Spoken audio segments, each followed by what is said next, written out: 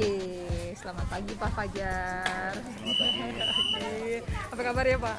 Baik. Baik. Oke, alhamdulillah ya. Jadi Pak, yang beberapa hari kemarin kita lanjutin ya Pak percakapan, karena kan aku baru tahu nih ada tempat archery club gitu di Bali kan. Boleh diceritain nggak Pak? Ini berdirinya kapan? Dimulainya kapan archery club ini? Bali Archery School itu tepatnya itu tanggal 11 Maret 2019. Jadi kalau yang sekarang ini nanti Maret depan ini 2 tahun. Oh, 2 tahun. Oke. Inisiatifnya berdirinya ini gimana tuh Pak ceritanya? Kok Bapak mau mendirikan ini? Apakah dari hobi Bapak memanah?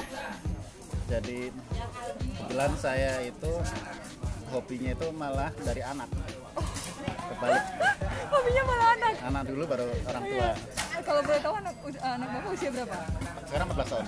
Oh, 14 tahun. Jadi Dimulai. pada waktu ikut umur sekitar 11 tahun. 11 tahun. Oke. Dan dia udah hobi memanah. Sudah bagus, malah sempet mewakili Indonesia ke Thailand, kejuaraan Asia Cup. Iya, Dari Bali ya, dari Bali kita kirim.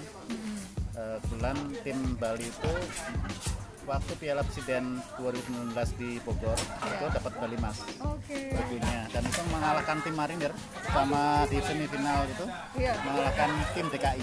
Oh, mengalahkan tim DKI. Final tim Marinir. Nah, tim Marinir ini baru mendapatkan medali emas di Piala Panglima. Oh, wah, luar biasa nih. Ya. Oh, dimulai dari itu, terus Bapak baru mendirikan klub ini? Bukan, itu kalau itu sudah bikin baru tuh waktu awal bikin klub. Jadi waktu bikin klub itu awalnya kita tertarik dengan panahan karena dari anak. Nah, terus kita ikut kompetisi. Jadi pada waktu itu biasanya orang belajar dulu, baru ikut kompetisi. Kalau kita enggak. Kalau saya malah saya ubah paradigma itu. Saya ikut kompetisi juga. Jadi saya belajar panah juga dengan anak. Nah, saya ikut di Bogor, terus di Jogja, di Jakarta. Itu saya bilang ke anak saya, kamu di sini jangan nyari juara, tapi kamu nyari pengalaman. Jadi tidak beban. Nah, karena saya sering ikut kompetisi, itu banyak kenal dengan pengurus pusat. Akhirnya saya ditarik jadi pengurus PB. PB itu panahan. PB Petani, pengurus besar pertanahan Sultan Panahan Indonesia. Pengurus pusat di sana. Nah, setelah itu baru saya bikin klub, karena saya tuh bikin klub itu hanya untuk wadah aja. Karena kan Perpani itu dari provinsi, dari pusat ke provinsi, kemudian kota, dan atlet itu milik klub. Nah, dan saya ingin klub yang kita bikin ini, klub itu milik bersama, meskipun saya ketuanya, tapi kita rawat bersama. Jadi saya ingin itu saluran anak-anak itu tidak terkontaminasi dengan masalah politik atau masalah pokoknya yang benar-benar prestasi. Gitu. Hanya fokus di meraih prestasi ya, nggak mikirkan yang lain. Karena begitu saya terjun di panahan, ada banyak juga mereka itu dipolitisasi olahraga itu. Saya baru paham, mana saya akhirnya bikin klub sendiri biar nggak ikut kanan kiri lah. Jadi fokusnya hanya berkreasi ya Pak ya. Jadi mau ngurus prestasi ya. Betul ya. Dan saya pingin juga klub itu milik bersama anggota. Karena kan perkumpulan kan. Iya benar. Terus anak-anak silakan aja, mereka prestasi di panahan itu ya hanya fokus ke sana aja. Betul. Jadi di komunitas ya Pak, benar-benar diasah. Ya. Nah, Bapak bisa ceritain nggak apa sih Pak yang menarik dari panahan? Yang pertama itu kita belajar fokus. Karena itu targetnya ada. Terus yang kedua, fisik juga kita harus durasinya panjang.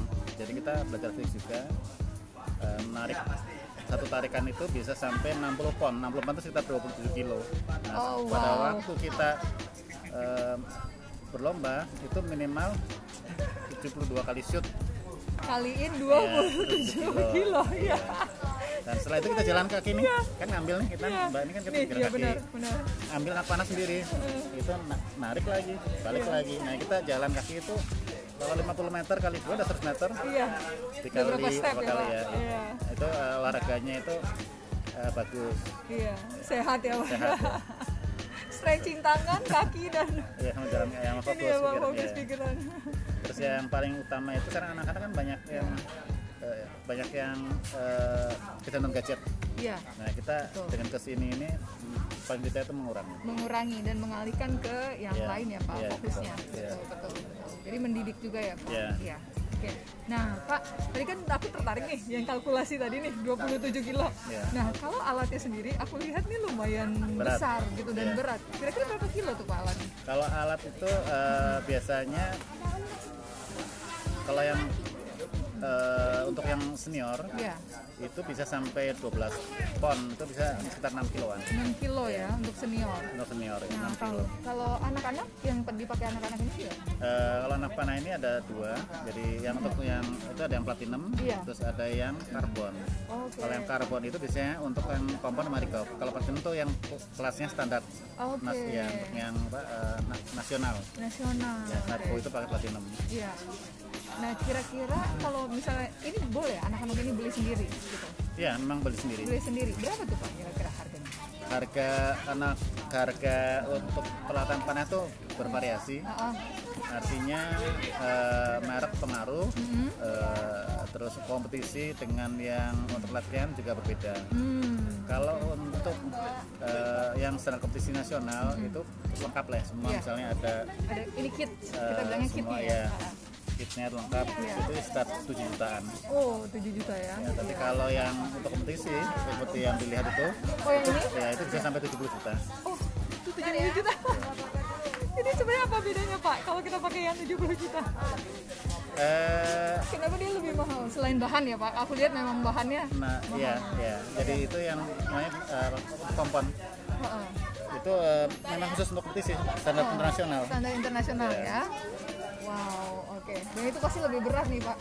Lebih berat ya. Iya lebih berat. Kalau itu bisa sampai 7 kilo ya, 7 kiloan. Oh, bisa sampai 7 kilo. Oh, oke. Nah, kalau di sini aku lihat Ibu, di sini tenaga pengajarnya berapa orang? Kita ada 5 coach. Oh, 5 coach. Iya. Ya, 5 coach di sini. Iya. Oke. Oke, kira-kira nih Pak, untuk beginner, pemula, itu butuh berapa lama Pak? Untuk dari dia mulai belajar, baru nanti ada intermediate-nya. Kita di sini tuh tergantung sama si anak. Jadi kan mereka semakin sering latihan, dia semakin cepat ekspor. Oh, cepat ya? Iya. Jadi ada yang 3 bulan tuh sudah bisa mampu berkompetisi karena latihannya durasinya Iya, banyak. banyak, Iya. iya. Kalau kita seminggu sekali, setahun belum tentu bisa juga. Iya. Betul. Ya itu make sense sih Pak, benar. Iya. Iya, betul. Oke, nah anak-anak ini yang saya lihat itu datang latihannya hanya weekend atau? Mereka ini ada 2, kita ada yang reguler itu ngambilnya tuh 2 kali seminggu, dan ada yang intensif itu 3 kali seminggu. Jadi yang sekarang ini kebetulan kita pertama, Iya. jadi ngambilnya kalau di sini kita latihannya hari Jumat sore sama Sabtu pagi, Oh, sama Minggu pagi, minggu Iya. pagi nih benar. Iya, sama Selasa sore. Selasa sore. Oke. Nah, terus Oke. Ya. Oh gitu. Nah, sekarang kira-kira udah ada berapa anak yang ikut latihan sekarang Pak di klub ini? Sekitar mungkin 50-an. 50-an ya? Oke, 50-an.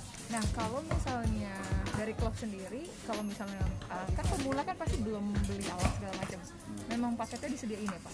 Maksudnya gimana? Paketnya disediain sama alatnya untuk latihan? Untuk latihan untuk awal kita ada, Iya, kita ada untuk ada ya. mereka itu trial. Jadi Iya. misalnya kalau misalnya mau masuk klub, kita suruh pakai alat kita dulu karena Iya. relatif mahal. Iya, betul. Jadi kita harus ke orang tua tuh meyakinkan si anak ini benar-benar berminat nggak? Kalau jangan-jangan hanya Investasi, ya ya. kan? Ya itu kita pinjamkan dulu. Betul. Kalau sudah yakin bahwa si anak tuh mau, karena yang penting itu bukan orang tua anaknya. Betul. Akhirnya baru kita saran ke orang tua untuk beli, karena kalau di panahan itu satu alat itu untuk 1 orang, Betul. karena tidak bisa digunakan seperti orang lain, Iya, beda. betul. Oke. Nah, kalau ini kan inspirasi dari film nih Pak. Iya. Nah, kan kalau kita lihat kalau ini kita pakai untuk kompetisi. Tapi apakah anak juga bisa, kalau misalnya dia sudah bisa dengan alat ini, dia bisa menggunakan alat yang biasa, panahan biasa, archery, yang bukan untuk kompetisi. Karena kalau ini kan kayak dia detail kan Pak. Ya. Tapi yang biasa kita lihat hari-hari kan enggak tuh Pak, cuman panahan sama bambu. Oh itu Iya. kalau yang kita pakai sekarang ini penahan target namanya. Oh, penahan target. Ya, jadi mereka itu memang dilatih untuk satu sisi satu sasaran. Nah, kalau yang penahan yang mungkin yang bagus itu apa? Freedom gitu. Itu larinya ke barebow sama horsebow. Itu beda, dia agak beda. Oke. Boleh dijelasin Pak, apa kira-kira kedua itu Pak? Kalau yang target, ini dia tuh ada tempat untuk nyangga anak panah, namanya arrowres, dan ngambilnya dari sisi panahnya dari sisi sebelah kiri. Tapi ya kalau yang horsebow ngambil dari sisi kanan. Beda dan agak miring, dia cenderung ke tradisional. Ya, jadi dia lebih banyak ke feeling. Oh, I see. Kalau horsebow lebih banyak ke feeling dan itu arahnya dari sebelah kanan. Kanan ya. Anak panahnya tuh. Karena dia kan iya, dia begini ya. Iya, betul, kecepatan. Nah, kalau ini kan ke kiri. Iya, jadi gini, ambil tapi langsung gini. Iya. Oh, gitu, Pak. Ya ampun, luar biasa. Iya. Luar biasa. Oke. Oh, jadi itu bedanya ya. Iya. Oke. Nah, kira-kira nih Pak, dari sepanjang ini sudah berdiri, kira-kira di sini yang sudah mulai mencetak prestasi berapa orang Pak kira-kira? Hampir semua udah pernah punya medali. Luar biasa, 50 nih Pak. Waktu itu ya sekitar 40-an. 40-an, luar biasa. Oke. Nah, ini yang paling unik adalah aku lihat kebanyakan anak-anak. Nah, kalau misalnya adult gimana Pak untuk orang dewasa? Nggak ada masalah. Jadi panahan itu bagusnya itu bisa dimulai dari yang belia sampai yang orang tua, sepanjang dia bisa kuat menarik stringnya, betul. Dan itu biasanya itu kita latih awal tuh yang ringan dulu. Oke. Ya, karena kasihan kalau sampai cedera. Kita biasanya kita bertahap pelan. Seperti kayak ada anak saya sendiri, itu udah bagus ya, udah tinggi, udah berat, tapi sempat sakit dan dia itu drop sekitar 2 minggu. Nah, begitu dia mulai latihan lagi, kita mulai dari awal lagi. Iya. Dari nol lagi. Iya. Karena stretching lagi dari awal ya Pak ya. Okay. Karena yang kalau sampai cedera otot kasihan. Iya, betul. Ya, biasanya trauma, anak sendiri kan narik kan berat. Betul. Terus yang kedua sakit, kalau naik sakit. Terus yang keduanya ya waktunya lama. Betul. Jadi kita harus hati-hati ya. Kita harus hati-hati sekali. Okay. Biasanya kita tanyakan kalau untuk naik limbs itu kita tanyakan ke anak naik berat tuh, kamu kalau dinaikin kira-kira kuat nggak? Kalau ternyata si anaknya itu dulu mampu ya jangan dipaksa. Karena yang paham tuh ya si anak sendiri. Betul. Yang bisa merasakan kekuatannya dia tuh anak sendiri. Kita harus komunikasi secara aktif kepada si anaknya ya untuk bertanya ya kondisi dia seperti apa Pak. Oke Pak.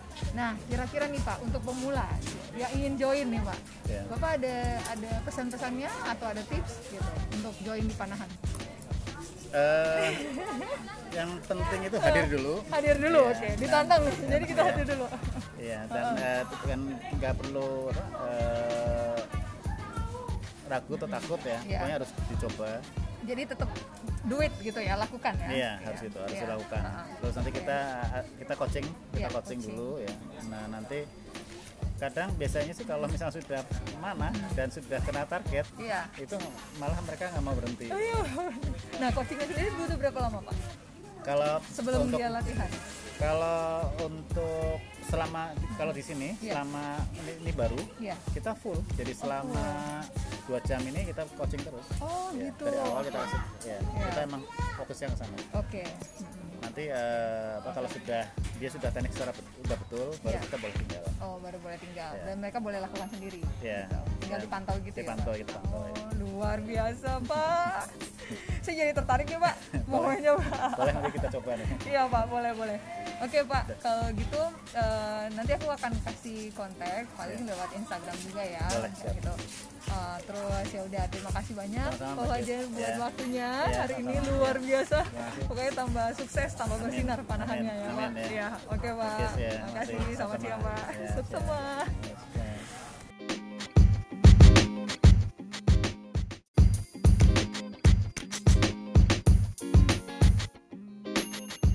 Oke, nah sekarang kita bakalan ada nih interview dengan Indra.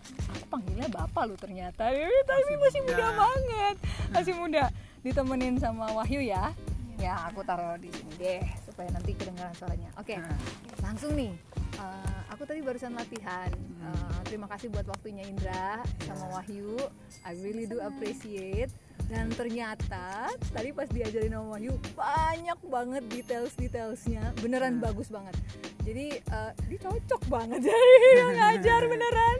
Maksudnya sabar. Terus apalagi aku yang udah lama nggak pegang lagi kan, jadi kayak berasa kayak beginner lagi gitu. Nah, yang aku pengen tanya nih, gimana sih cara kalian mulai untuk ada klub namanya apa? Masagena. Benar. Iya, silakan diceritakan. Jadi untuk mulainya kan pertama tahun 2016. 2016. Ya, sebenarnya dari tahun 2015 akhir sudah dipersiapkan, cuma sahnya baru 2016, tepatnya bulan Februari. Tanggal 22 Februari ya, kemarin lah. Ya. Ulang tahunnya sudah 5 tahun perjalanan. 5 tahun.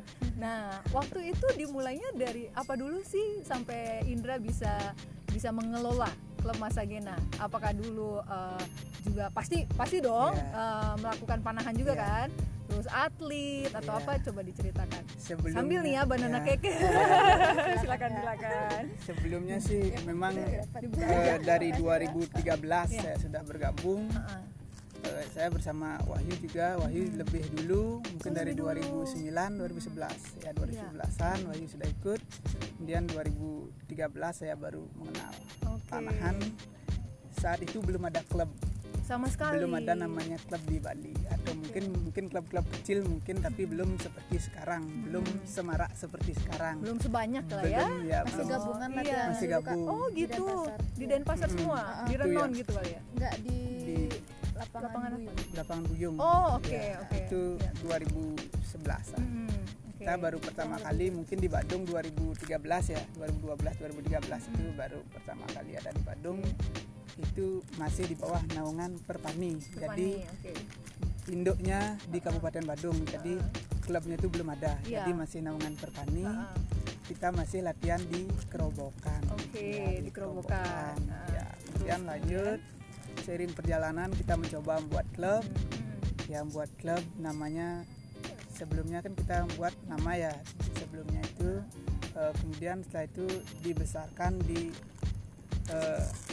kapal dulu gitu, Setelah itu setelah beberapa waktu kita ingin mengembangkan lagi lebih luas, sehingga kita buat lagi klub lagi satu, Masagena, yang kita buat base campnya di Kerobokan saat itu, karena di sini masih ya belantara lah, belantara kan berapa tahun lalu ya, benar-benar itu kita buat ya, kita sama-sama tim lah, sama-sama kayak keluarga gitu, udah satu suara, kita kesana kita buat ya, kita lakukan latihan rutin, kita buat struktur organisasinya dan kita kembangkan terus di sana.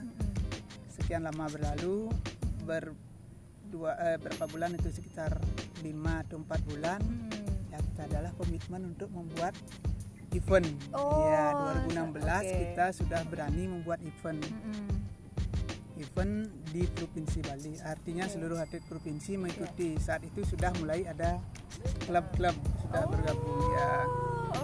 Sudah ada klub-klub, kemudian saat itu kita buat seluruh provinsi, seluruh Bali, jadi klub-klub seluruh kabupaten yang ada di Bali sudah mengikuti saat itu. Nah itu pesertanya banyak? Pesertanya ya ratusan lah, sampai 200-an ya. Itu karena ya semangat dari pengurus memang totalitas, atlet semua kompak, orang tua semua ya, kita gotong royong lah semua. Ya, sampainya terlaksana event itu. Ya itu menjadi acuan utama kita kemarin. Nah kira-kira akan ada event lagi nggak nih? Kira-kira tahun ini kah atau tahun depan mungkin? Karena ini kan pandemi kan? Iya. Kalau untuk event tahun ini akan diadakan di Sanur. Ya. Kapan itu rencananya? Itu rencananya bulan Maret ini. Ya. Diundang ya nanti ya. Masagena diundang, kita sebagai peserta dan kebetulan saya juga sebagai panitia nanti ikut di sana. Oke. Ya, Berarti nanti kita kasih tahu ya, announce ke yang lain ya. Ya, siapapun yang suka berlatih, mungkin sebelum bulan Maret mereka bisa berlatih di sini. Benar kan? Bisa kan? Ya, bisa kan? Bisa. Oke. Jadi nah lanjut lagi nih tentang panahan. Ini benar-benar menurutku kayak tadi sih memang aku bilang gini, wah ini ternyata lebih susah ya daripada naik kuda gitu kan.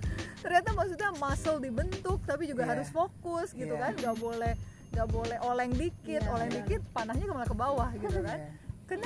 Kenapa Mas Indra sama Mbak Wahyu suka sama bidang ini, maksudnya olahraga ini?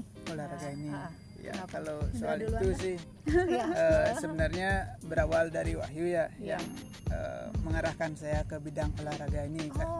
Karena sebelumnya saya juga olahraganya saya nggak terlalu mikirkan olahraga, tapi setelah di sini banyak pengalaman yang saya dapatkan dari olahraga ini. Tentang cara berorganisasi, tentang cara kepemimpinan, mengelola atlet, berlatih disiplin jadinya gitu. Itu banyak saya dapatkan dari pelatih saya sebelumnya. Jadi nilai-nilai dari pelatih itulah yang membantu membangun karakter. Memang dari pelatih Pak Wayan Sujana memang pelatih saya di awal sampai sekarang. Beliau sebagai panutan lah, sebagai yang saya jadikan motivasi, yang sebagai motivator untuk atlet-atlet sekarang pun sama. Sabar beliau. banget Kak. Betul. Plus ini untuk pendengar podcast dan itu terbukti. Aku tadi datang awal ke sini dan Mas Indra on time. Jadi itu salah satu buktinya. Aku lihat dari situ. Jadi aku datang lebih awal itu tadi ke sini. Ternyata Mas Indranya on time loh datangnya.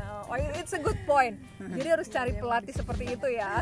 Jangan sampai kita datangnya awal pelatihnya yang telat kan nggak lucu. Seperti itulah di panahan memang kita tidak bisa tepat waktu pun. Memang itu saat latihan mungkin kita bisa cari tepat waktu, tapi kalau lomba 30 menit atau 1 jam sebelum mulai kita harus sudah di lokasi. Sama kita ada persiapan alat, ada pemanasan, mengecek nomor dan sebagainya. Kita cek alat sendiri juga sudah lengkap atau ada kurang, ada apa, kita tetap biasalah pastikan dulu. Dan tadi kembali ke apa yang Mas Indra bilang, ternyata pemanasan penting. Itu tadi yang aja bisa salah urat tuh kalau nggak latihan. Memang pemanasan juga tidak hanya pemanasan umum. Itu yang tadi kan pemanasan umum yang kalau gerak itu pemanasan stretching doang itu umum. Kalau yang khusus ke percabangan itu ada lagi lainnya. Dari itu kan umum yang pertama. Kalau percabangan pertamanya dari narik karet, artinya seperti menembak ada karet yang perlu ditarik, kemudian lepas seperti merilis anak panah. Kemudian setelah itu kita juga biasa kalau memang lomba disediakan target jarak dekat oleh panitia, paling barang 2 atau 3 target. Jadi itulah pemanasan ke alat. Pemanasan ke alat itu kita jarak dekat, jadi 10 meter kita nembak sekian kali sampai panas, baru kita ke jarak, karena jarak kita 30 sampai 70 meter untuk atlet 10 meter itu untuk anak-anak pun dikasih pemanasan dulu, artinya bebas dia biar dapat melemaskan otot-ototnya, dan baru ke jaraknya. Jadi 30 dan 70 ya. 30, 40, 50, 60, 70 semua jarak ada dari 10 meter ada untuk luar biasa. Oke. Nah, berikutnya nih langsung ke opininya Mbak Wahyu. Kenapa suka panahan? Kenapa suka panahan? Banyak olahraga. Kenapa pilihnya panahan? Kemarin itu sempat dikenalin sama saudara sih sebenarnya kakek lah ya, kalau dari istilah keluarga itu udah jadi kakek. Gitu. Masih muda kakeknya gitu. Ini kakek muda. Kakek muda. Kebetulan kakeknya itu pengurus di Denpasar dulunya gitu. Sekarang juga masih pengurus panahan Indonesia. Panahan Bali Denpasar khususnya. Gitu, jadi dikenalin sama kakek, terus tertarik dan unik kan. Gue suka hal yang unik sih sebenarnya, yang orang lain tuh belum banyak tahu, tapi kita punya kesempatan untuk nyoba. Jadinya ya pengen explore terus gitu. Karena nggak banyak orang yang tahu. Karena nggak banyak orang yang tahu gitu. Kayak seru ya panahan, kok bikin penasaran gitu, sekali coba pengen lagi gitu Kak. Gitu sih yang gue rasain awalnya waktu pertama kali. Gitu sih Kak, kalau untuk awal mulanya kenapa gitu memang. Ya akhirnya sampai sekarang sih masih. Sampai sekarang bahkan Wahyu ajarin aku aja untuk tips-tipsnya yang dari pertama semua namanya ya kan. Itu aku bisa lihat sih, maksudnya bagaimana kentalnya panahan gitu, maksudnya sampai karena nggak mungkin kan, maksudnya kayak sabar banget untuk ajarin gitu. Nah, karena ini kita ngomongin langsung ke latihan ya. Sekarang aku mau tanya, kalau di sini sendiri di Masagena ya, di Masagena itu buka latihan hari apa aja? Kalau untuk latihan? Sementara 3 kali seminggu. 3 kali seminggu, hari Minggu pagi, jam 8 sampai jam 12, kemudian hari Selasa sore jam 4 sampai jam 6, kemudian hari Kamis 3 sore jam 4 sampai jam 6. Jadi 3 kali seminggu. Dan masing-masing orang dapat private 1 jam? Kalau untuk atlet itu tidak ada private khusus karena mereka sudah tahu. Jadi pelatih hanya mengawasi mereka, memantau dari belakang karena mereka atlet. Ketika ada kesalahan sedikit atau ada kita lihat kurang pas lah, baru kita kasih masukan atau kasih bagaimana yang benar. Oke. Karena atlet. Nah, kalau bukan atlet gimana nih? Kalau bukan atlet memang harus kita tetap beritahu ya seperti apa. Kan biasanya kalau memang bukan atlet pasti dia ingin tahu bagaimana si panahan, bagaimana cara kerjanya panahan, bagaimana cara menembak, bagaimana biar bagus. Mungkin seperti tadi dijelaskan. Pertama tetap jelaskan alatnya apa saja, teknisnya seperti apa, safety-nya seperti apa, sampai dia benar-benar bisa. Untuk bisanya itu pun kembali ke orangnya, ke personnya. Yang jelas pasti dijelaskan secara detail lah, apa-apa yang kurang, apa-apa yang perlu diperbaiki pasti dijelaskan. Berikutnya kembali ke orangnya. Nah, kalau klub yang biasa aku datengin itu di daerah Bypass, itu ada anak-anak nih banyak. Nah, kalau di sini bisa juga? Kita terbuka untuk umum. Jadi untuk kelas 1 SD sampai orang tua. Kelas 1 SD di sini bisa. Jadi semua sudah ada. Kalau untuk mau ke sini, kalau mau sekedar tahu silahkan. Kalau mau jadi atlet juga welcome. Yuk silahkan. Jangan lupa guys, temuin Mas Indra sama Mbak Wahyu di sini harus. Nggak bakal rugi. Karena ini aja aku baru 2 kali main ya, 2 kali udah bisa, progresnya udah langsung oke lah gitu, tinggal dilatih lagi ya. Kakaknya juga kemauannya besar. Kemauan ada pasti bisa. Iya betul, sampai nggak mau give up, ayo let's go coba lagi. Saking penasaran. Apalagi kalau sering malah lebih bagus. Iya betul. Memang harus olahraga ini mungkin ya semualah cabang olahraga sama. Memang harus continue ya. Tahu dasar dulu, kemudian tekun, continue, tetap belajar, tetap menggali apa yang tidak tahu, tetap cari tahu, tetap tanya pelatih. Sedikit pun yang kita bingung, kita tidak tahu, tanyakan sama pelatih sampai benar-benar paham. Catat guys. Pertama, jangan malu untuk bertanya. Kalau nggak bertanya sesat di jalan, nggak bisa ngerti apa-apa, bener kan? Bener sekali. Jadi harus nanya aja sebanyak-banyaknya. Itu malah lebih bagus. Betul. Terus persisten ya. Konsisten itu ya. Terus mau berlatih terus ya. Gitu. Perbaiki. Jadi banyak hal sebenarnya yang bisa dipelajarin dari panahan ya. Iya, banyak hal di sini. Tidak hanya soal kita dan busur kita, tapi kita juga dengan alam sekitar. Karena di sini ya namanya kita di lapangan, situasi harus kita pahami juga, ada angin, ada panas, ada banyak cuaca kadang hujan juga gitu, harus kita terbiasa. Suasana ramai, ada bising, ada di pinggir jalan, ada ribut. Ya begitulah ya. Selain dari alat dan lain-lain itu banyak. Ini khusus yang di daerah Canggu ya. Kondisinya agak beda, memang unik ya. Gitu. Iya.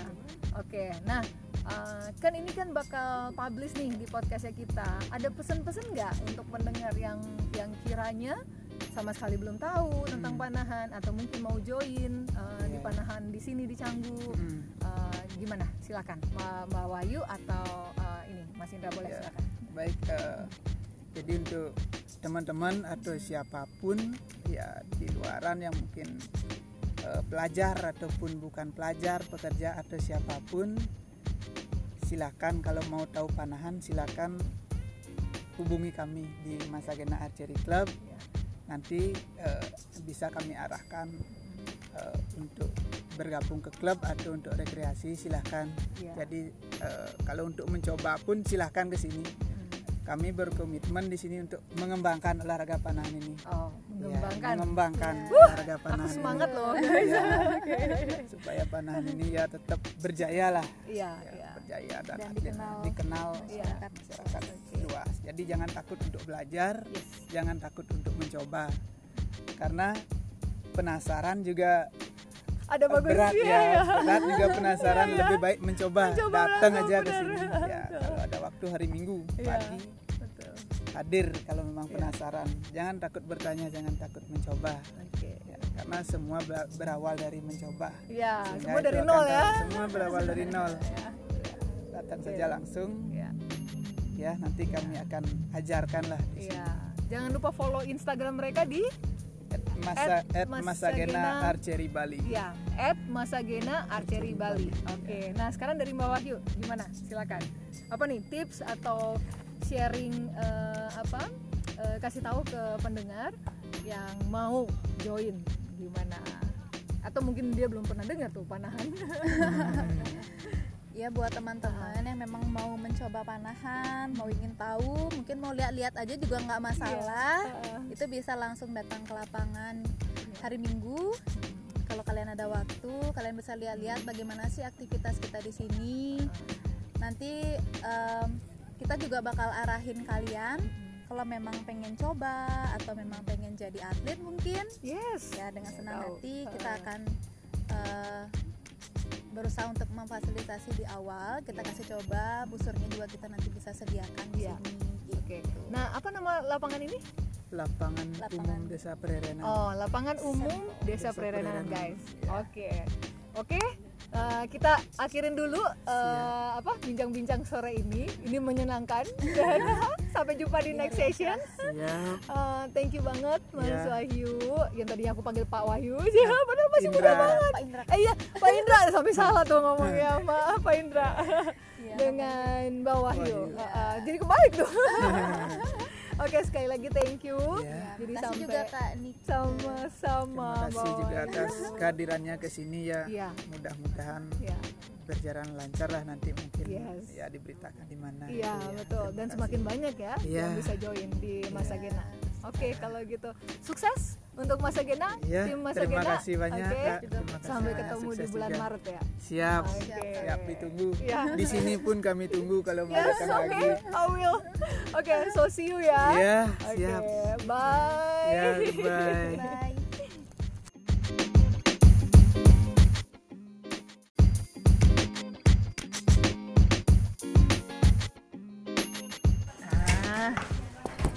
Selamat siang Pak Sony.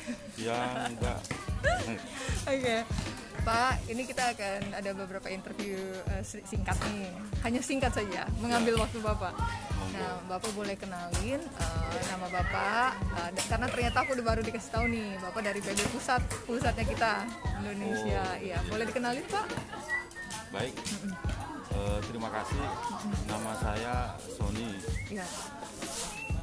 Yang mana saya sekarang posisi sebagai Wakil Ketua Umum 1 di pengurus besar panahan kantornya di Jakarta. Nah, yang mana latar belakang saya adalah Ketua Umum Pemprov Perpani Bali. Luar biasa. Sekaligus sejarah berbicara, katanya orang-orang yang mendirikan panahan di Bali saya. Wah, ini sesepuh nih. Jadi tahun 2004 saya pernah ikut panahan, tapi masih nomornya itu kalau dulu Perpani. Kalau dikategorikan sebagai panahan nasional. Kalau sekarang dibilang dengan nama yang baru Standar Bu. Standar Bu? Standar Bu. Apa nih Bu? Oh ini Standar Bu, oke. Kenapa tuh Pak diganti? Karena dulu tahun 1953 di Indonesia pertama kali adakan olahraga panahan di Jogja. Oh, Jogja. Masih belum mengenal alat-alat yang sekarang. Oh, oke. Yang dikenal yaitu alat-alat yang dari bambu. Iya betul, yang tadi saya mention bambu. Nah, itu dulu namanya perpani. Perpani, oke. Perpani bo. Iya, Itu kan perpani bahasa- bo. Ya. Bahasa Inggris. Iya, bo. Bo-nya itu kan busur. Iya betul, luar biasa. Oke. Jadi pada saat ada pertandingan kejuaraan dunia, atas antusias salah satu atlet mencari sendiri alat yang namanya di atasnya perpani bo. Kalau perpani bo itu kan dulu sebutannya hanya perpani, bahannya dari bambu. Iya. Hanya itu yang dikenal. Tapi karena ada pertandingan yang harus dipakai bukan dari bambu, Bambu. tapi ada campuran antara logam dengan karbon, itu Iya. namanya recurve. Recurve. Ya, Oke, recurve. Ya. sampai waktu berjalan akhirnya di Olimpiade Indonesia meraih perak. Perak, wah luar biasa ya. Yang perempuan Iya. itu yang tak asing disebut namanya dengan nama Tiga Srikandi. Tiga Srikandi, luar biasa Pak, luar biasa. Dan saya mulai berlatih perpani itu tahun 2004. Iya.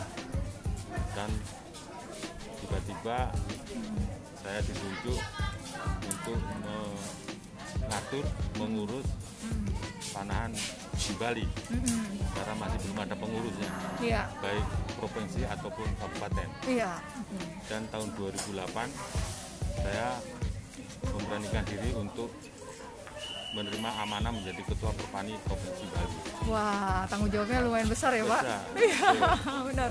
Nah, Dengan susunan pengurus tidak ada, oh gitu Pak. Iya. sendirian saya. Iya, Bapak jadi single fighter ya. Iya, akhirnya saya mencari info-info dari senior-senior yang terlibat dalam panahan, walaupun tidak ada kepengurusan, tapi orang-orang pemanahnya ada. Iya, oke. Akhirnya satu persatu saya temukan senior-senior yang kalau sekarang udah tua-tua, Iya, udah iya. umurnya di atas 70-an tuh. Wah, luar biasa. Boleh nih ya Pak, nanti ada reuninya ya Pak. Insya Allah ada. Iya, insya Allah ya. Kedua terbentuk Ya, pengurus perpani tahun 2008 ya. dan dikukuhkan, dilantik oleh ketua umum waktu itu. Ketua umumnya Pak Taufik Effendi, sekaligus menjabat sebagai Menteri Aparatur Negara. Iya, betul.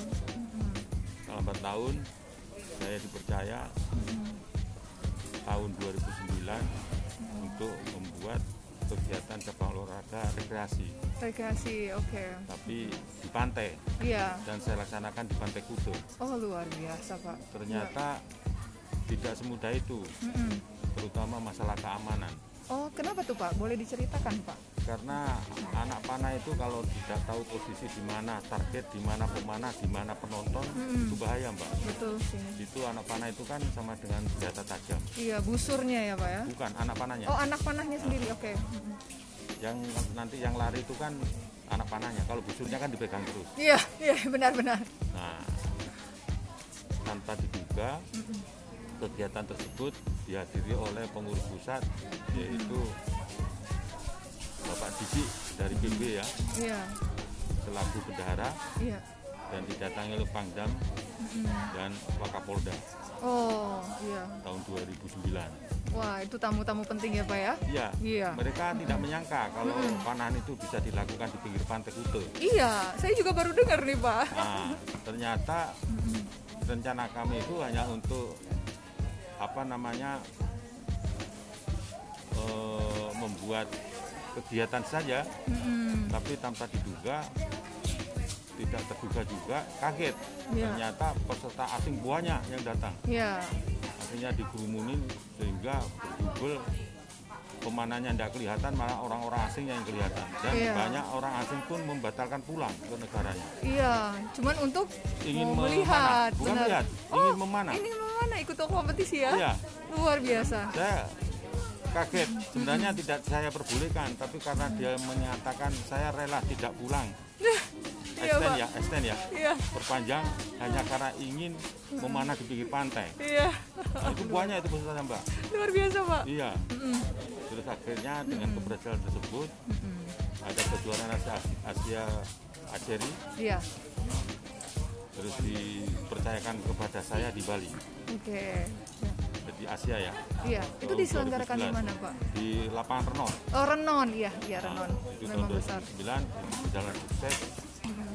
Ada dari World Archery dari negara Jepang mempunyai apresiasi Iya. mengucapkan terima kasih. Akhirnya panitia Bali, saya ketuanya, diberi penghargaan berupa piagam dari luar Jepang biasa. mewakili dari World Archery. Terus akhirnya waktu berjalan, pertama kali Bali mengirimkan atlet dengan sistem bertanding. Kalau mau ikuti PON, kalau sebelumnya belum pernah bertanding, hanya pakai wildcard saja. Oke. Tapi dengan saya pimpin, akhirnya bisa mengirim 4 atlet ke PON di Riau. Iya. Oh, Riau, Pak. Itu tahun 2012 ya. Tapi tahun 2011 kan 1 tahun sebelumnya adanya prakualifikasi untuk mencari tiket. Iya. Bali meraih 4 tiket. Pada tahun 2012 PON Riau, 4 atlet tersebut semuanya mendapat medali di PON ya. Dan para pemanas seluruh Indonesia kaget, Bali muncul, Bali dapat. Iya, artinya, iya betul. Bali muncul, Bali dapat. Iya. Artinya baru muncul ikut pertandingan, terus dapat medalinya. Ya, luar biasa. Itu. Iya. Terus akhirnya berlanjut demikian sampai terbentuknya 9 kabupaten kota, saya bentuk semua. Iya, wah luar biasa. Nah, yang tadinya nggak ada, akhirnya menjadi 9 kabupaten kota. Jadi 9 kabupaten, Pak. Iya. Nah, based on that, Pak, berdasarkan itu, statistiknya itu, Pak, dari Bapak memulainya itu sampai sekarang, apakah ada kenaikan ketertarikan orang gitu? Ya. Awal mulanya masyarakat tidak paham apa itu panahan. Betul. Saya berupaya supaya dikenal dulu oleh masyarakat. Betul. Dengan cara segala macam cara yang baik. Akhirnya saya bekerja sama dengan Perbakin. Perbakin apa tuh, Pak? Itu kan Persatuan Penembak ya. Oh, penembak, betul. Oke. Jadi penembak. Saya kolaborasi dengan kegiatan bersama. Oke. Saya adu Perbakin dengan Perpani. Oh, luar biasa. Di sini, Pak, di Bali. Di Bali. Iya. Kalau nggak salah ada di 4 lokasi. Iya, oke. Di Topati, Pelungkung, jauh banget. Ya. Buleleng, Buleleng juga Bangli. jauh. Oh, wow, luar biasa banget. Tapi seimbang. Iya. Jadi itu mulai dikenal. Saya mencari curi. Okay. Karena apa kok saya katakan mencari curi? Karena Perbakin kan sudah dikenal masyarakat. Iya. Dengan kegiatan Perbakin kan masyarakat juga banyak yang datang. Iya. Akhirnya saya sengaja untuk kolaborasi. Akhirnya masyarakat kan datang juga banyak. Betul. Tahu panahan. Betul. Jadinya mengenal ya, karena dapat undangan itu, Pak. Betul. Oke. Terus dengan didorong oleh peraih medali waktu di Riau, itu masih belum begitu. Tapi mulai Mbak ya. Iya, betul. Nah, pada tahun 2015 saya mencoba supaya Bali jadi perhitungan oleh Pemprov seluruh Indonesia ya. Iya, betul. Saya kirim atlet untuk prakualifikasi tahun 2015 bisa membawa pulang tiket 11. Iya. Itu geger itu, Mbak. Pasti, Pak, dengan pulau yang sekecil ini mendapatkan semua. 11. Iya, geger itu. Iya, benar. Jadi semakin banyak, semakin solid. Iya. Tapi waktu berjalan terus, periode saya kan hanya cuma 2 tahun sesuai aturan di RT dan peraturan organisasi. Akhirnya tahun 2016 saya tidak jadi ketua lagi di Bali dan saya ditarik ke pusat karena sejarah. Iya, karena sejarah ya. Yang Bapak ukir luar biasa, benar. Akhirnya saya ditempatkan di bagian bidang organisasi di ketua bidang, kabit namanya. Iya, kabit. Tapi ternyata lambat laun saya malah dilirik menjadi wakil ketua. Terus menjadi wakil ketua 3. Terus akhirnya sekarang jadi wakil ketua 1. Iya. Dan sempat saya juga jadi ketum. Oh, sempat jadi ketua. Sempat jadi ketum pusat, ketua umum. Luar biasa, Pak Sony. Ya. Walaupun hanya 2 bulan. Iya. Iya. Itu. Karena pasti beda kan, Pak, antara ketum dan wakil. Iya. Ketum itu beda, Pak, tugasnya. Saya jadi ketum 2 bulan. Iya, Pak. Makanya saya tidak menyangka itu. Nah, sekarang saya lihat Mbak kan tahu sendiri pemana para junior ini kan regenerasi. Iya, benar. Ini kan baru satu klub ini ya. Iya, ini luar biasa loh Pak, Ini saya satu lihat. klub. Iya. Ini klub di wilayah namanya Denpasar. Iya, benar. Padahal di Denpasar ini ada, kalau tidak salah ada 9 klub. Ada 9 klub ya Denpasar. Ya, Oke. ini sini latihan salah satunya di Kepaun ya, Godang. Iya. Sekarang tadi saya tadi sempat ke sana juga, Iya. sedang latihan juga. Iya. Jadi ada 9 klub. Nah, sekarang satu klub aja banyaknya segini. Bagaimana dengan 9 klub? Iya, betul. Satu kabupaten. Betul. Kalau kali 9 kabupaten berapa banyak? Benar. Itu belum yang di sekolah-sekolah. Iya, betul. Belum yang belum bergabung. Betul. Tapi ke depan akan ditertibkan. Iya. Oke. Dan semua akan dikantongi dibawain KTA dari pusat. Iya, benar. Karena program Polri itu akan ditertibkan sesuai dengan instruksi tahun 2017. Insan olahraga atau pemanah dihimbau untuk bergabung ke Perpani. Oh, gitu. Oke, Pak. Ada, saya ada Iya. ini, ada surat Iya. Keluar himbauannya ya himbauannya, dari benar Pak. Mabes Polri, ya. Betul, dari Mabes Polri. Nah, nanti Berarti itu kalau sebenarnya peluangnya luar biasa ya Pak ya? iya, jadi itu himbauan kalau sekarang 2021 kan sudah berarti 4 tahun ya. Betul Pak. Nah, sosialisasi dulu. Mungkin 5 tahun lagi, berarti kan 1 tahun lagi ya Iya. akan ditertibkan. Iya. Yang kalau tidak salah kemarin saya komunikasi dengan Iya. Irjen Iya. Mabes Polri, Iya. bila mana di kemudian hari anggota polisi Iya. mendapatkan kedapatan seseorang membawa alat-alat panahan, Iya. kalau dia tidak bisa menunjukkan identitas yang sebagai atlet panahan Betul. atau tidak bisa menunjukkan KTA-nya, maka alat tersebut diamankan. Diamankan, benar. Makanya harus dilengkapi Betul. mulai dari kemarin Iya, ya. Iya, jadi lebih teratur juga kan Iya. Pak? Iya, benar. Karena panahan ini kan masih dikategorikan sebagai sajam. Iya, Dan betul. beberapa sering kejadian, diantaranya satu sedang latihan tiba-tiba anak panah melenceng kena temannya, Iya. itu tembus. Iya. Terus ada yang juga digunakan oleh perusuh-perusuh, yaitu seperti kayak demo-demo Iya, iya. berebutan Iya. pakai makanya di Iya. situ nanti akan Iya. ditertibkan. Oleh karena itu ada di penertiban dan himbauannya ya Pak Iya. ya? Iya. Wah, luar biasa nih Jadi Pak.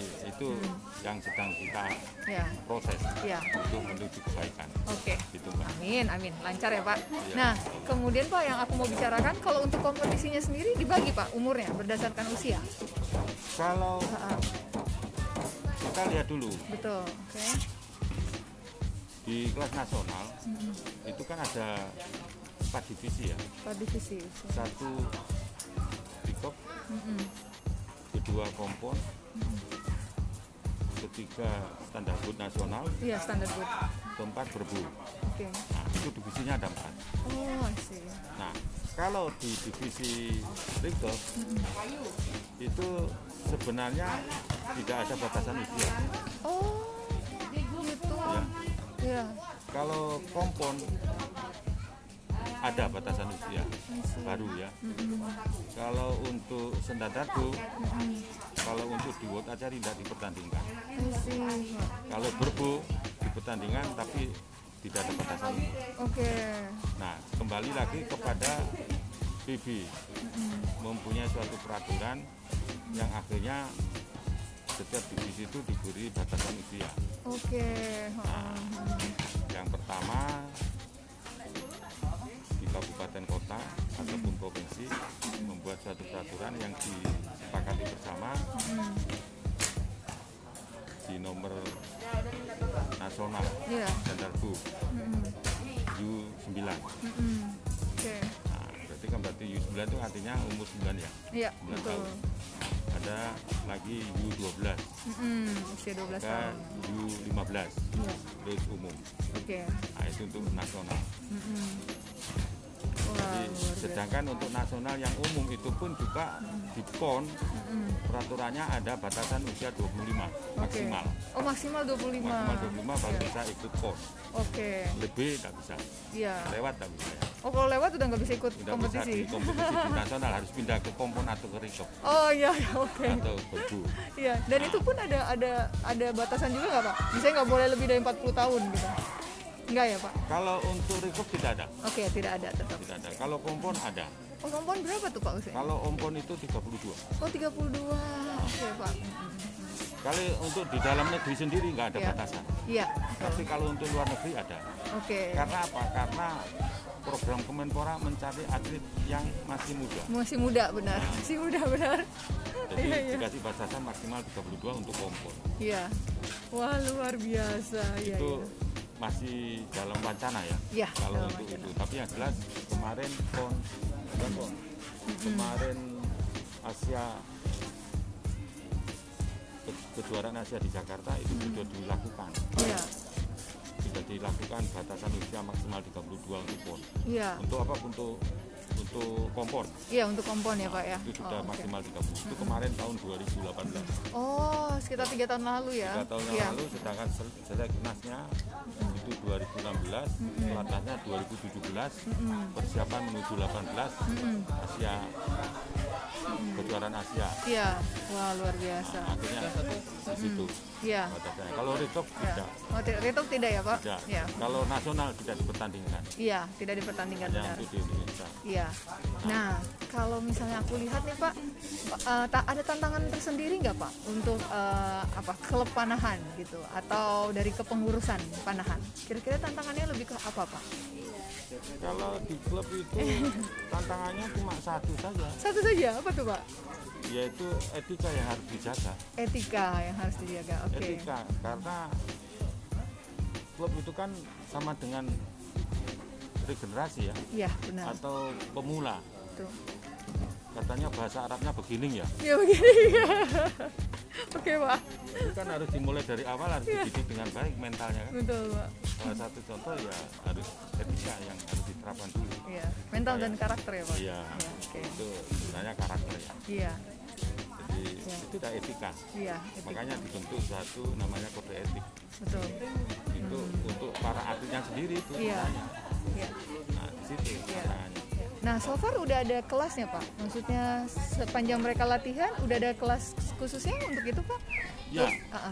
Coaching di etika, karakter, Ada, itu di programnya pelatih. program pelatih. Oke. Jadi pelatih harus bisa membuat program pelatihan. Iya. Di situ dituangkan segala macam aturannya Iya. sesuai dengan aturan yang telah diperaturkan atau Oke. peraturan organisasi itu. Oh, oke. Oke, Pak. Kalau masalah fisik relatif ya, Iya. tidak memaksakan Benar. panahan itu.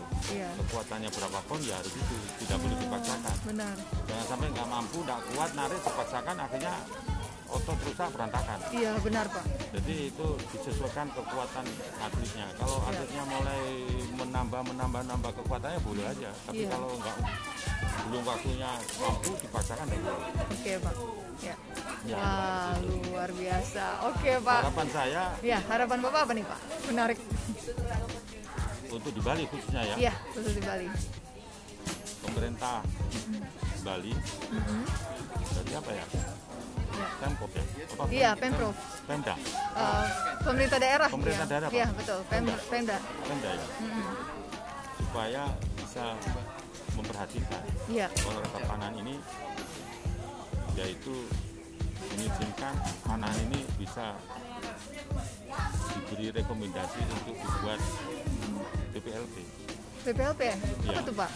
PPLP itu tempat pelatihan panahan Oh, oke. yang dibiayai oleh daerahnya ataupun pusat. Oke, Pak. Jadi PPLP kan pelatihan pemusatan panahan itu yang ada di seluruh Indonesia kan sudah ada, cuma Bali belum ada. Oh, Bali malah belum ada, Pak. Belum ada. Oke. Sebenarnya kemarin sudah ada, Iya. sudah mau diizinkan, tapi kayak terbentur waktu Iya. harus meninggalkan Bali ya. Iya, ke Jakarta ya, Pak ya. Bukan habis masa waktu. Oh, habis masa. Oke. Akhirnya yang meneruskan data, mudah-mudahan pengurus yang baru nanti bisa Iya. menindaklanjuti. Amin Pak. Itu harapan saya mudah-mudahan pemerintah Bali bisa memperhatikan dan membantu merekomendasi supaya titik lapangan di Bali ini ada. Iya. Karena di situ nanti pertemuan antara pemanah baik umum atau dari sekolah-sekolah mengurus jadi satu, mengumpul ya, berkumpul. Nah, itu juga akan terbentuk atlet-atlet yang betul-betul kesatu. Jadi tidak sendiri-sendiri, akan disentralisasikan di situ. Iya, semuanya terujinya di situ ya Pak. Betul. Jadi satu pintu. Benar. Itu tidak atlet saja, termasuk pelatihnya pun. Akhirnya ya sesuai, kalau kemarin kan masih ada peraturan besang ya. Kalau sekarang kan besang sudah dibubarkan oleh Pak Presiden, ditarik langsung ke Kemenpora. Jatuhnya Menpora benar. Jadi tahu besang kan? Badan standarisasi akreditasi besang ya. Nasional keolahragaan. Khususnya untuk olahraga. Nah, kebetulan saya sebagai ketuanya. Oh, luar biasa. Untuk di panahannya tapi. Iya, panahan.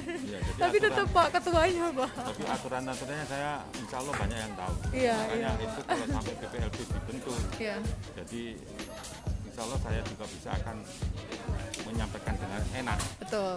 Langsung berhadapan. Nah itu. Harapan saya mudah-mudahan bisa didengar oleh pemerintahan ya. Iya, amin Pak, amin. Oke. Paling untuk pemula Pak, tips-tips kira-kira Bapak ada pesan nggak untuk setiap anak-anak muda yang mau belajar panahan? Begini, kalau anak-anak yang mau berlatih, itu harus ada dukungan dari orang tua. Dukungan orang tua, oke. Ya, kalau memang anaknya sudah senang di panahan, orang tua harus bisa mendukung. Itu untuk atlet dan orang tua, harus ada dukungan. Terus kalau untuk atletnya sendiri, pemula, jangan menunggu diperintahkan latihan. Tanpa disuruh pun dia suka panahan, latihlah sendiri. Independen ya Pak? Karena nggak ada lawan. Lawannya itu dirinya sendiri. Yang penting ada target latih. Atau dalam kalimat mengatakan harus drill. Ngedrill. Itu nembak yang banyak, memanah yang banyak-banyaknya. Oh, banyak latihan berarti ya Pak? Betul. Jarak jauh tidak perlu. Jarak pakai 5 meter ataupun 10 meter ataupun yang penting bukan masalah perkenaannya Mbak. Tapi ngedrillnya itu. Karena atlet Bali yang meraih medali PON kemarin justru dia latihannya di dalam rumah. Luar biasa. Hanya 5 meter di ruang tamu. Ngedrill aja 1 bulan baru keluar ke lapangan dia. Luar biasa Pak. Kenapa kok begitu? Bukan karena ngedrillnya itu, bukan karena nggak punya lapangan. Jadi nggak punya lapangan bukan jadi masalah ya Pak? Tidak ada masalah. Benar. Karena nggak punya lapangan, hanya ada di rumah, latihan ngedrill. Alhamdulillah sukses. Terus bagaimana kalau yang sudah punya lapangan? Berarti kan harusnya lebih dari sukses. Lebih dari sukses. Itu logikanya ya Pak. Nah itu harus diingat oleh para atlet. Luar biasa. Jangan menunggu disuruh pelatih untuk latihan. Atau menunggu lengkap. Latihan aja. Tidak ada halangan walaupun di rumah. Yang penting tahu keamanan terutama. Untuk atlet. Kalau pelatih minimal harus tahu program pelatihan. Tahu program pelatihan. Oke. Wah, luar biasa. Pengurus harus menyampingkan urusan pribadi. Harus terbuka, netral. Urusan pribadi itu dibuang. Karena komunitas ya Pak ya, pengurus. Kalau sudah itu bisa dilaksanakan mulai dari orang tua, atlet, pelatih, pengurus, dilakukan dengan benar, akan terjadi suatu suasana yang namanya harmonis. Betul, benar Pak. Kalau sudah harmonis, ke bawahnya semuanya enak Pak. Insya Allah akan bisa mencari atau mencapai prestasi yang lebih tingginya. Benar Pak. Karena kuncinya di harmoni. Di harmoni, betul Pak. Balance ya Pak ya, semuanya. Luar biasa. Hari ini aku sendiri jadi belajar banyak nih Pak. Mbak siapa ya? Unika Pak. Dari Eutropicalis. Ini. Kalau Mbak lihat di tribun atau koran-koran, cari nama saya muncul itu. Pasti punya. Sony, tapi Sony-nya tulisan biasa ya, S-O-N-Y. Iya, S-O-N-Y. Muncul Sony Panahan, muncul dah semua. Iya. Oke, nanti saya akan Google Pak. Siap. Tapi saya harus akhiri dulu bincang-bincang kita siang ini Pak. Nanti kita lanjutkan setelah recording ini ya Pak. Monggo. Terima kasih banyak Mbak loh Yuni Pak ya? Sudi. Mbak Iya, Yuni. Mbak Yunike. Mbak Yunike. Iya, terima kasih banyak Pak Sony. Sama-sama, Pak. Terima kasih. Mari. Sampai ketemu Pak. Monggo. Ya.